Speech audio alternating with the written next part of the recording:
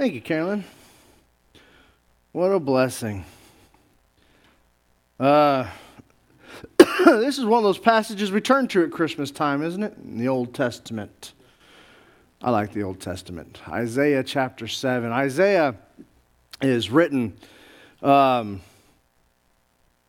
before the fall of Israel, when things were getting rough. And at this time, Ahaz, the king of Judah, is being addressed by God, and God promised that he would defeat the kings from the north who are going to attack and who threaten the kingdom. And Ahaz is now asked to test God and see if his word is true.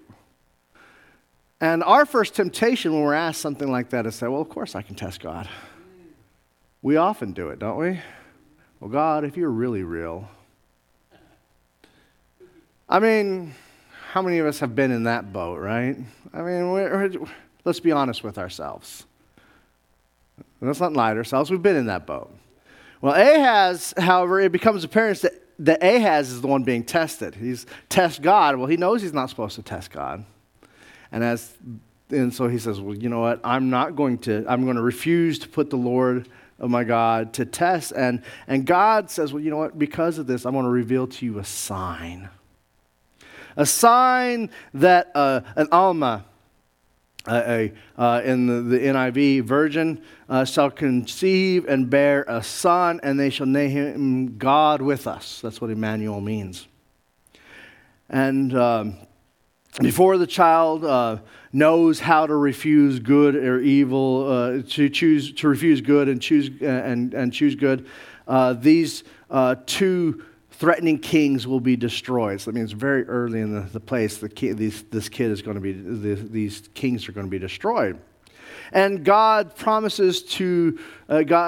will be fulfilled that these kings are going to be destroyed. And there remains a downside, however, in this as well, that the Lord will bring upon you, and I'm quoting, you and your people, and upon your father's house, such as the days that have not seen since the days that Ephraim departed from Judah, the kings of Assyria. So in other words, this sign that's coming can be interpreted as very good news. And it's going to be replaced by even worse news. That the worst invader of the Assyrians are going to come down. And so it's a great sign of hope at this time in the book of Isaiah. But it's also during a time of destruction. And we read our history books, that Israel will fall to the Assyrians and taken into the Babylonian captivity. But let's pause. Let's take a look at that word Alma. Alma, if you'll go to the slide that looks like I got Hebrew writing on it, that'd be great. That's perfect. Alma. Alma is the word in the Hebrew for both a virgin, someone who has not had sex yet, as well as a young maiden, or a young woman. So in your English translation, some of you you're reading through Isaiah, it's going to say virgin, ESV, New American Standard, Holman, NIV, CSV. They're all going to say this. Well, others are going to say something like young woman, because it means both. And in the Hebrew, there are words that... this word is actually curious. As we read through it, we're like, why did he use the word Alma here? Because there are other words he could have used. Like, if you wanted to denote virginity, someone who has not had sex, there's actually another word that he could have used. It's betulum, betula, which is a word that specifically means someone who has not had sex yet. So he could have used that. Say, but there's another word that they could have used that means young woman. If you wanted to be clear, so you could use the word Isha. And so we have this word that kind of has both meanings. Betula, why not use that? That is clear. Or why not use the word Isha? That's clear. Why Alma? And I think what God is doing through the prophets who wrote this passage is he's being unclear on purpose. See, we don't like that. Our society, we like very clear, concrete language. That's the way we have become, especially after the scientific revolution. We like clear, concrete, even though we use words that aren't clear and concrete all the time. We just don't like it in our writings. We use it all the time. I mean, how many times have you guys said things that we're like, I'm not sure what you mean there? In fact, when I'm talking to most of you, I say define your words because we need to make sure we're on the same page because words are different. I think a lot of arguments we have are because we're using the same words differently. And so we have to find the context and we have to define these things. But see, he's using this word because in the Bible we have this curious thing that we don't like this. It has a immediate meaning and then a longer meaning, a further out meaning. And we have trouble with that. Well, it means this. Well, yes. But it means this. Well, yes. We don't like that it could be both. And see, multiple fulfillment in this prophecy. See, as we read the Bible, it's to tell us that, yes, for Isaiah's time, this passage was very much for them. They got immediate response out of this. It wasn't just some strange thing that was going to happen in the future. They were immediately for them and there now.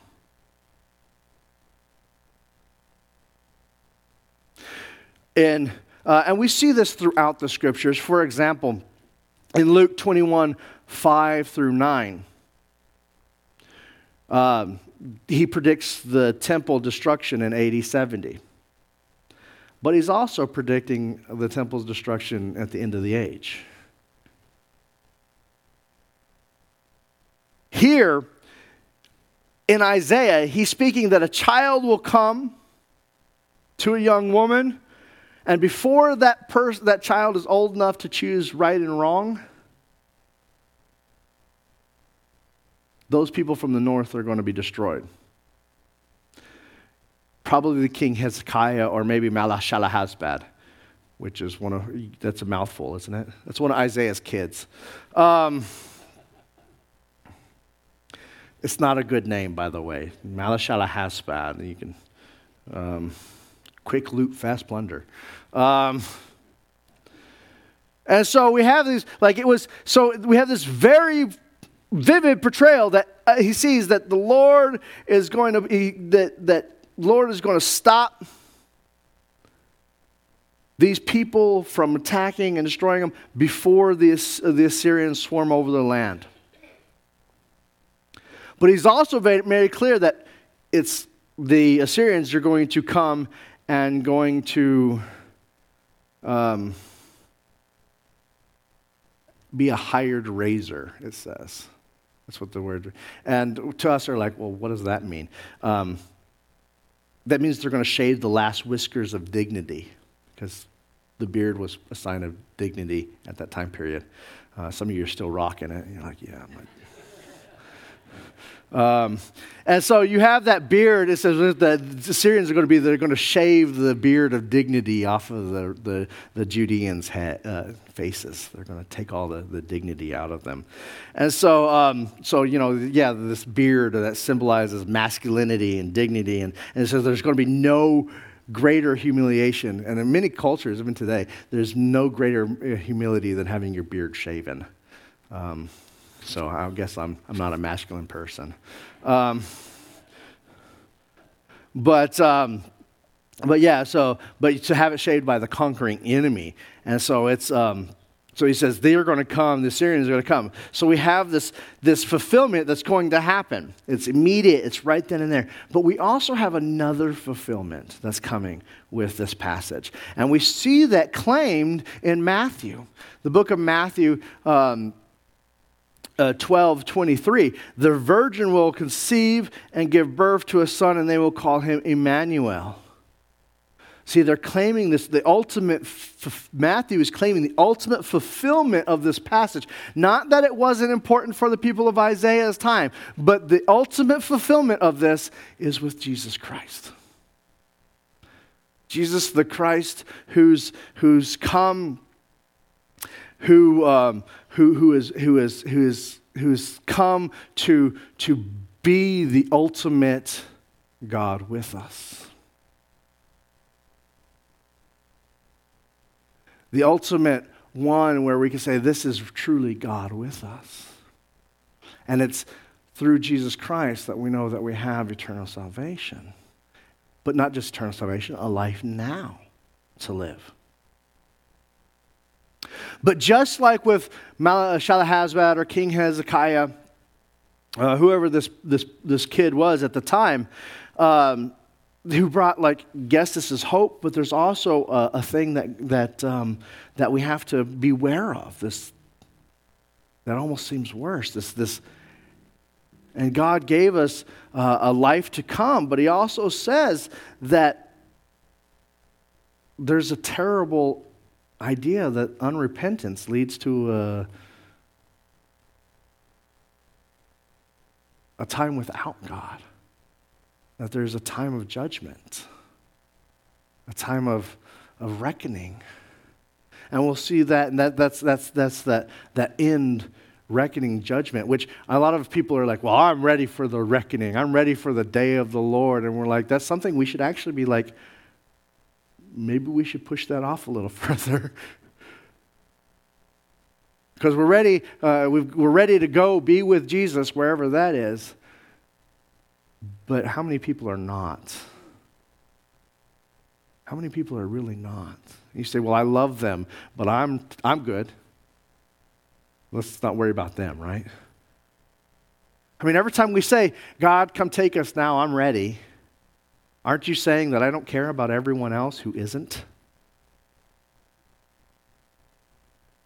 I mean, that's really what you're saying. Maybe we should push it off a little while longer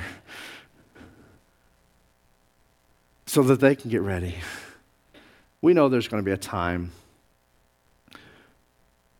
that whatever you believe the end of the age is going to look like, we know that the Revelation promises there'll be a new heaven and a new earth and a time without suffering and all this wonderful stuff that we're looking forward to. But there's also that sense that there's judgment. And so Jesus came with a great sense of hope. And He's a hope for those who believe. And so we celebrate at the time of Christmas. We celebrate. And right now in churches, Christmas Eve service is the number one service that non-Christians attend. That's statistically true across the United States and Europe.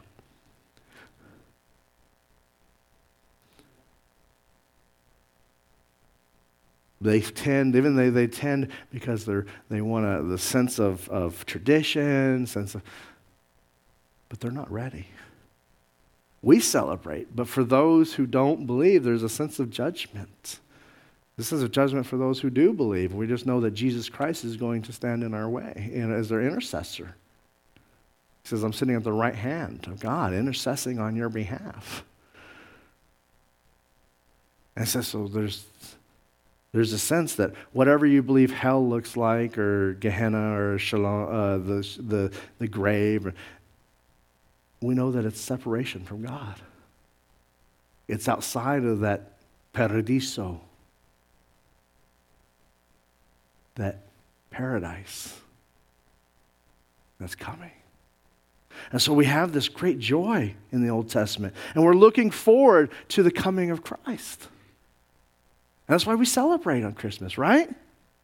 But it should also be a call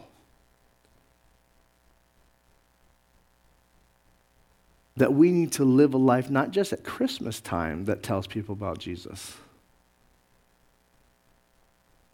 but all year round. It says Jesus is something worth living for. Jesus is worth changing your life for. Because that's the best Bible people will ever, you're the Bible, only Bible some people will ever read. Even though we're in the United States and we have tons of Bibles, and most families have one sitting on the shelf somewhere.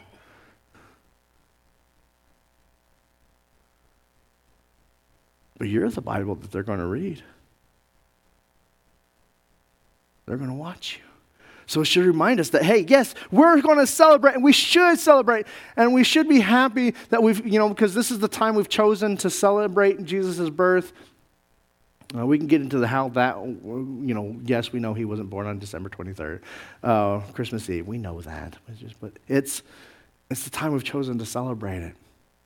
And we say, well, of course, it's great that we celebrate, and it's wonderful. And we're so excited because Jesus Christ has brought life to the world. I've come that you may have life, and life to its fullest, right? But it's also a warning of judgment yet to come. And what a blessing that is, that we have the opportunity. It's not here yet. It's not here yet. Because we know that after the judgment, there's going to be something better. We do know that. But if we say we love our neighbor, we should be living a life that says, hey, Jesus is worth living. Not just at Christmas time, but all year round. So as we think about our next steps, we think about, we pause and we say, as we look forward to this Christmas, we say, is Jesus the Lord of our lives? And by Lord of our lives, I mean, yes, we're quick to say, well, some of us are quick to say, I need a Savior. Cross the hell line. I don't want to be in that pile.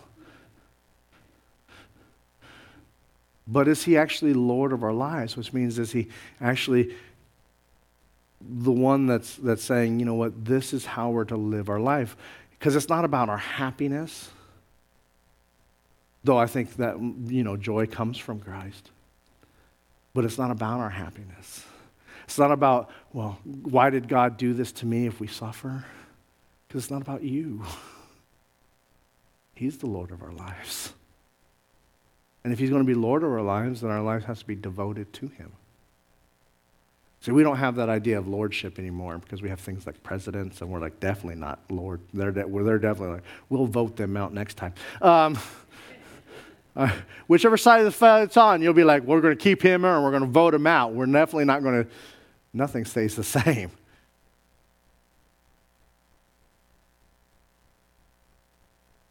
But lordship is something that doesn't change. It's something that becomes like he's part of our lives.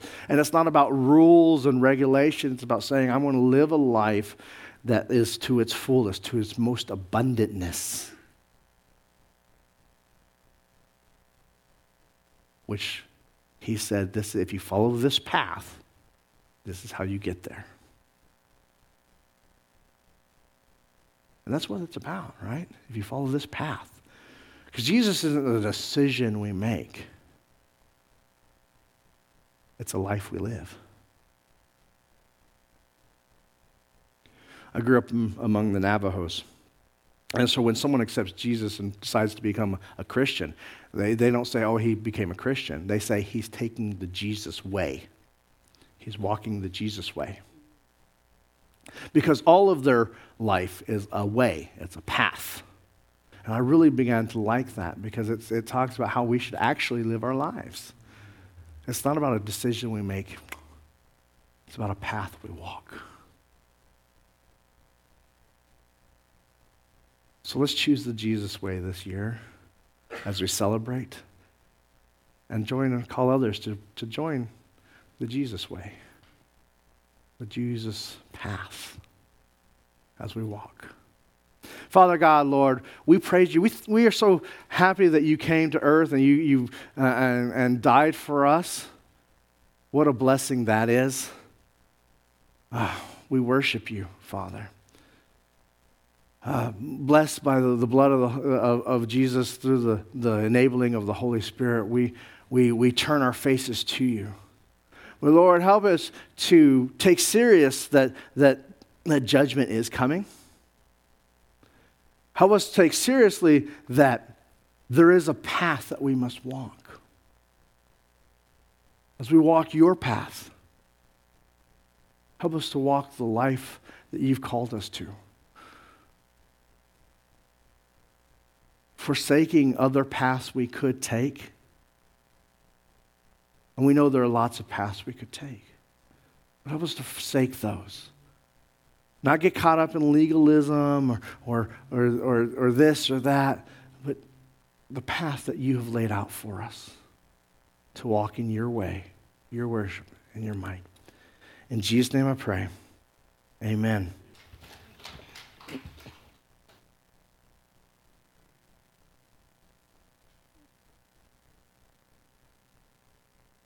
I have to do a two-step. Well, thank you, Bernice. What a blessing. All right.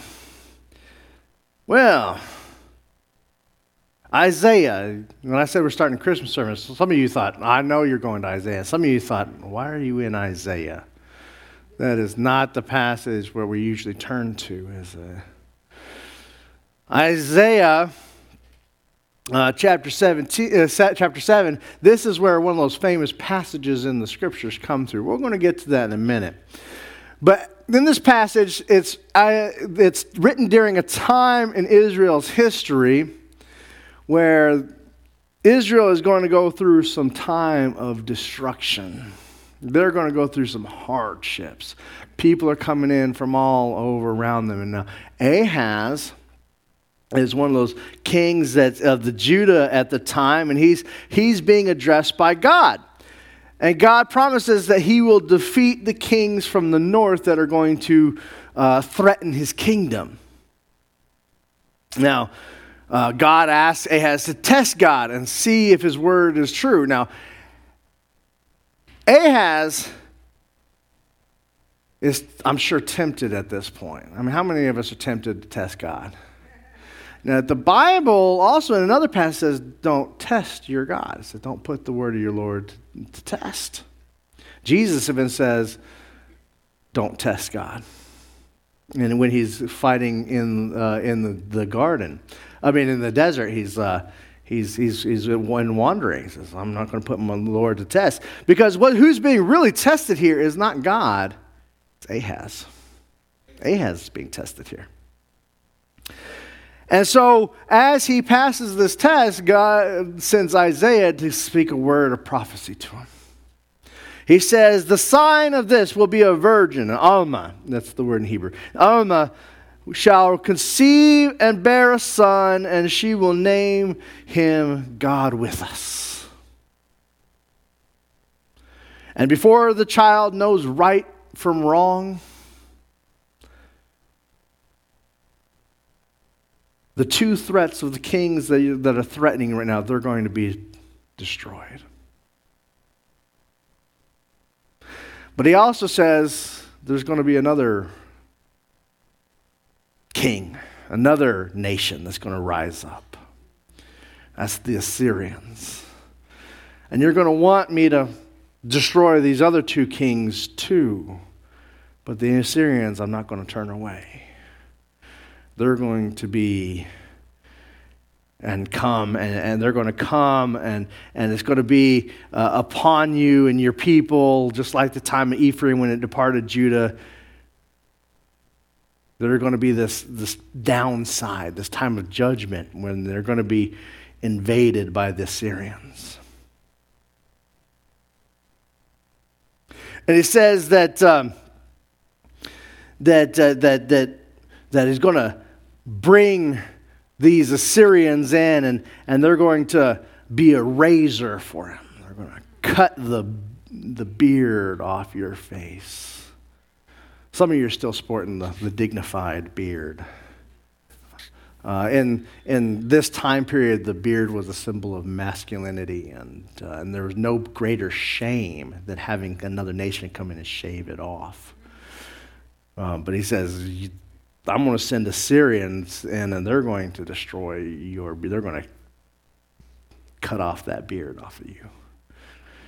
And so we got this symbol in here that there's going to be this great hope that these two kings that you're worried about, don't worry about them. They're going to be destroyed. They're going to be taken care of. But there's this even greater judgment that's coming. And you're going to have to go through that one to get to the other side. So there's hope and in this time of destruction. Now we have this passage, right? And it says in this passage, it says there's going to be a virgin. That's going to be the sign. And the word Alma is used there. Now, many of your modern English translations, they're going to use the word virgin for that. ESV, New American Standard, NIV, Holman, etc. Now, some of your other translations, they're going to use the word young woman. And you're like, well, which one is it? The answer is yes. The word Alma means both. Young woman, young maiden, and virgin. It means both. And I don't know why Isaiah chose to use such a word that could mean both. Because in Hebrew, if you said you wanted to say a virgin, someone who had not had sex, there's actually a better word for that. Betula.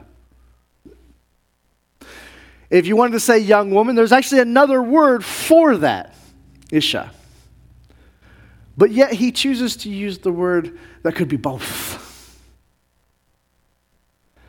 And so it's one of those things that are like, what in the context is he doing here? Why doesn't he use a word that actually is, because we in our society, we like concretes, don't we? We don't like the idea that, yes, it could be both. We don't like that. In our age of scientific rationality, we're like, it's this or it's this. It's not yes. That's something we struggle with. But the Bible's full of things like that. And so what he is doing here is he's using a word that could mean both because it's relevant to them right now. It's going to be a young woman. But it's also going to be in the future. See, when we read the Bible, it's easy for us to say, well, it was for them there or it's for us now, but we don't like the idea of it being for both. We don't like that. We don't like the idea that, okay, well, it either meant this is for them there and they wrote it for them, or it's for us in the future, we don't like the idea that, actually it's both. We don't like that. But the Bible's full of examples of this where it's there was written for the people then and there, and it was written for us. And so, for another example of this is Luke 21, 5 through 9, where Jesus predicts the temple destruction in AD 70, but he also predicts the end of the age at the same time. It was speaking to the people of Isaiah's time right then and there. A child is going to come and it's going to stop those, and before he's old enough to make right or wrong choices, those two kings are going to be stopped. It's either Hezekiah or Malashalahashbad. That's a fun name, isn't it? Malashalahashbad. That's one of Isaiah's kids. Malashalahashbad. Now, so it's either Hezekiah or Malashalahashbad. Before this person is old enough to make those right choices, it's going to be destroyed. And so we have this very clear picture that Isaiah has foreseen that the Lord's fingers are going to stop, and he's going to stop these two. But he also this very clear picture that the Assyrians are going to swarm over them at the same time. But it's also a time of further prophecy. Matthew 1:28 takes the same passage that was for the people of Isaiah's time, and he uses that passage. He's not making this up from somewhere else. He's taking it from Isaiah, and he says, the virgin will conceive and will give birth to a son, and they will call him Immanuel, God with us. He's claiming, Matthew is claiming that passage, the ultimate fulfillment of it. Yes, it was for the people of Isaiah, but the ultimate fulfillment of it is in Jesus Christ. The ultimate fulfillment of this passage. It's not that it wasn't useful for the people in Isaiah's times, but the ultimate fulfillment of it is in Jesus Christ. But we also see in Jesus Christ the positives and the negatives, just like we see in Isaiah, in passage Isaiah.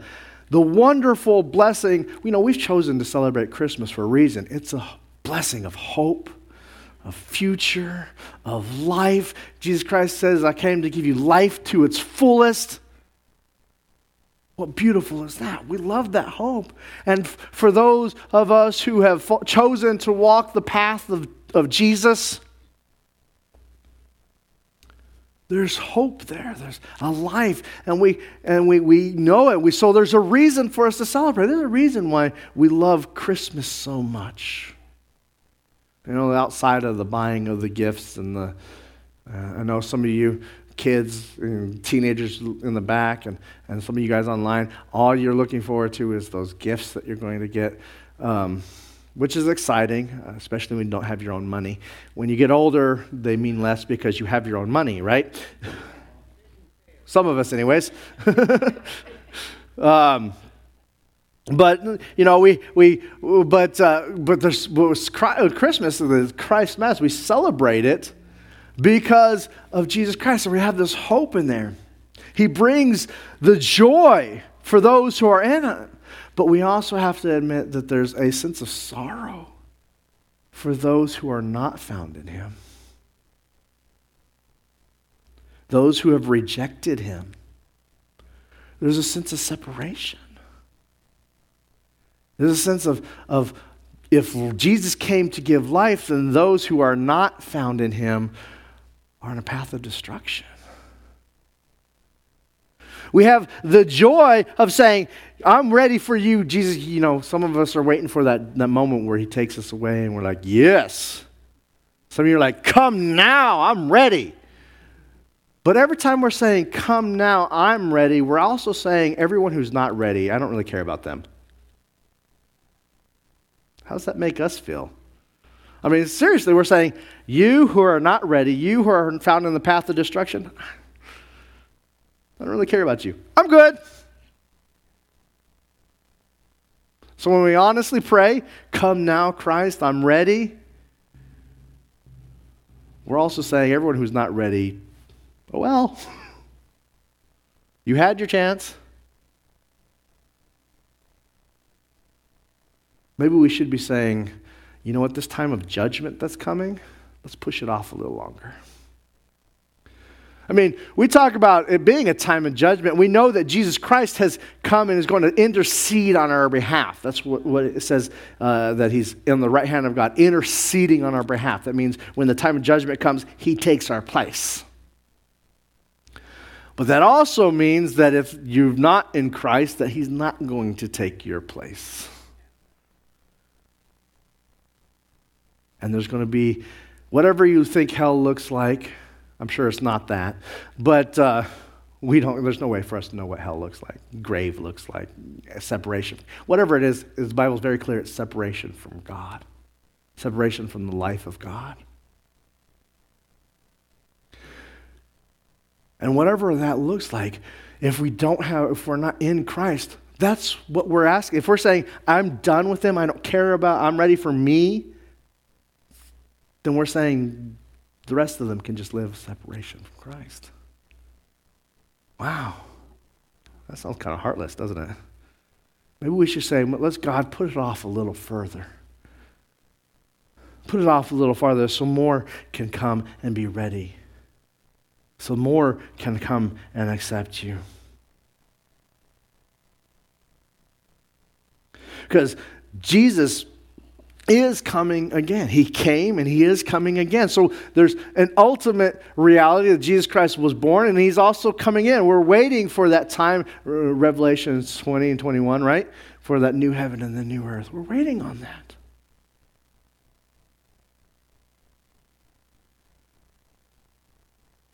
And Jesus comes to give us life. Jesus answered the call found in Isaiah. Jesus was the one who fulfilled the prophecies in the Old Testament. He was the one who came to fulfill the Old Testament. And he came to do that so that we can have that life, right? Life. What a glorious thing is that we live in life. You know, I grew up around the Native Americans, Navajo and Zuni, living up in New Mexico. And I love the way they say something. Instead of you accepting Christ like it's a decision you make once and you're done, which I have issues with, they say that person's walking the Jesus path, the Jesus way. Because all of their life, the way they think, all of life is about a way you walk. And I think maybe we need to take more of that access. It's not about a decision you've made. It's about a path you're walking. It's not about when you get there. It's about, are you walking the path that leads to life? And that path has ups and downs, hardships and mountain peaks, and times of rest and times of work. But it's about walking that path. And if we're going to accept Jesus Christ as our Lord and Savior, we're often quick to say, I'm going to accept Jesus Christ my Lord, my Savior. Like, you know, I got to cross this line, and then as long as I'm not in the hell line, right? But he has to be our Lord too. He has to be our Lord, which means we're going to walk the path that he has laid out for us, which means sometimes we have to do away with what we personally want. And say, you know what my personal desires is this, but he's laid out a path that leads to light. And he says, if you don't want to follow that path, that's your choice, but I'm going to lead you down a path that leads to life. And it's not about being legalistic. It's not about praying a certain prayer. It's not about, but walking the path. Is where you are Lord. We don't really have the idea of lordship in our minds anymore. We have presidents, you know, that we'll vote out next time or 8 years max, right? We've got term limits. No matter what side you're on, it's going to change. That's the way the United States works. We don't have the idea of lordship. We don't have the idea that a Lord is someone that we follow for life. We don't have that idea in our mindset. So we often have trouble. We say, I make this decision, I make that decision. But the Lord is something that we say, it's the path I'm going to follow for the rest of my life, which is a lot more difficult than saying I'm going to follow someone for 8 years. Or I'm going to put up with this person. I don't know which side you're on. I'm going to...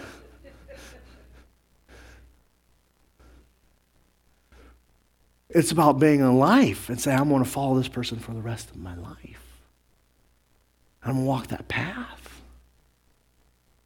I'm going to walk that path. And so it's not, so youth in the back, hear me. People online, hear me. It's not about that decision you made when you were 9. It's about, are you walking that path now?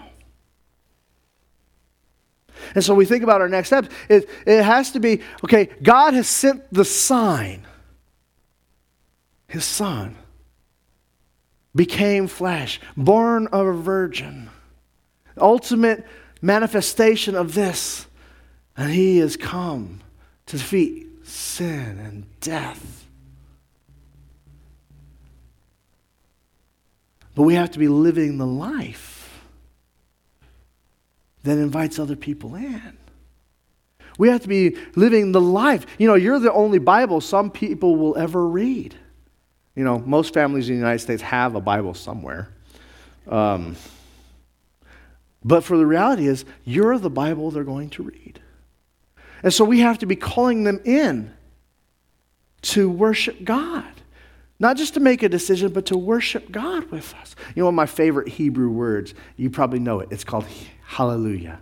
You've probably heard that one, right? We sing the song, hallelujah. It's one of my favorite Hebrew words. Why is it one of my favorite Hebrew words? Because it literally means, come worship God with me. Come praise God with me.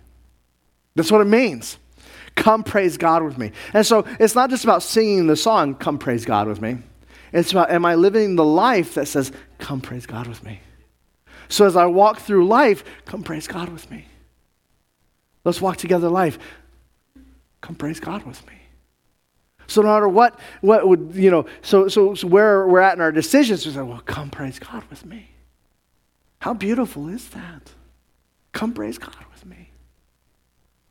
That's why it's such a popular word. We just don't know that, right? Hallelujah. Come praise God with me. As we think about our next steps, some of you have not accepted Jesus Christ as your Lord and Savior. You're at that point in your life where you've not made that commitment to Him. You say, I'm still living after a deity of my own making, myself, a different God that's out. We don't call them gods anymore. We call them things like lust or greed or sex or money. But in the ancient world, they would have been gods.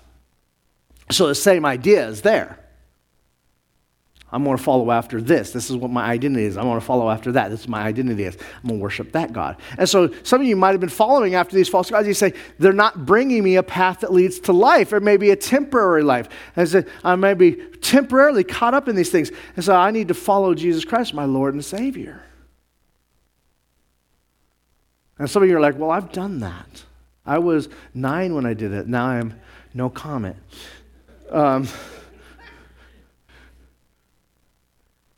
The question then becomes, am I living the life that says hallelujah? And all of us, at some point in our lives, we have to do a check, right? Make sure that we're like, you know what, this area of my life, I've let it get a little out there. And God's like, bring it back to me. Bring it back. You're not on the path to life. God's like, bring it back. So we have to do those checks. And as we get ready through this Christmas time of year, do you know Christmas Eve service in the United States and in Europe is the number one service where non-Christians attend? Because they're seeking tradition, they're seeking a sense of belonging, they're seeking Christ. They don't know it, but they're seeking Christ. And so as we think about this Christmas year, it's time that we say, now, Christmas Eve, and then for the next year, I'm going to live a life that says hallelujah. It says hallelujah. So that you come in and you worship God with me. How beautiful is that? That we worship Jesus Christ who came and died for us to give us that path of ultimate life. And our temptation is to say, you know what, I'm going to worship something else, or I'm just going to go to church. We've been on that quite a bit. I don't like the term go to church because we are the church.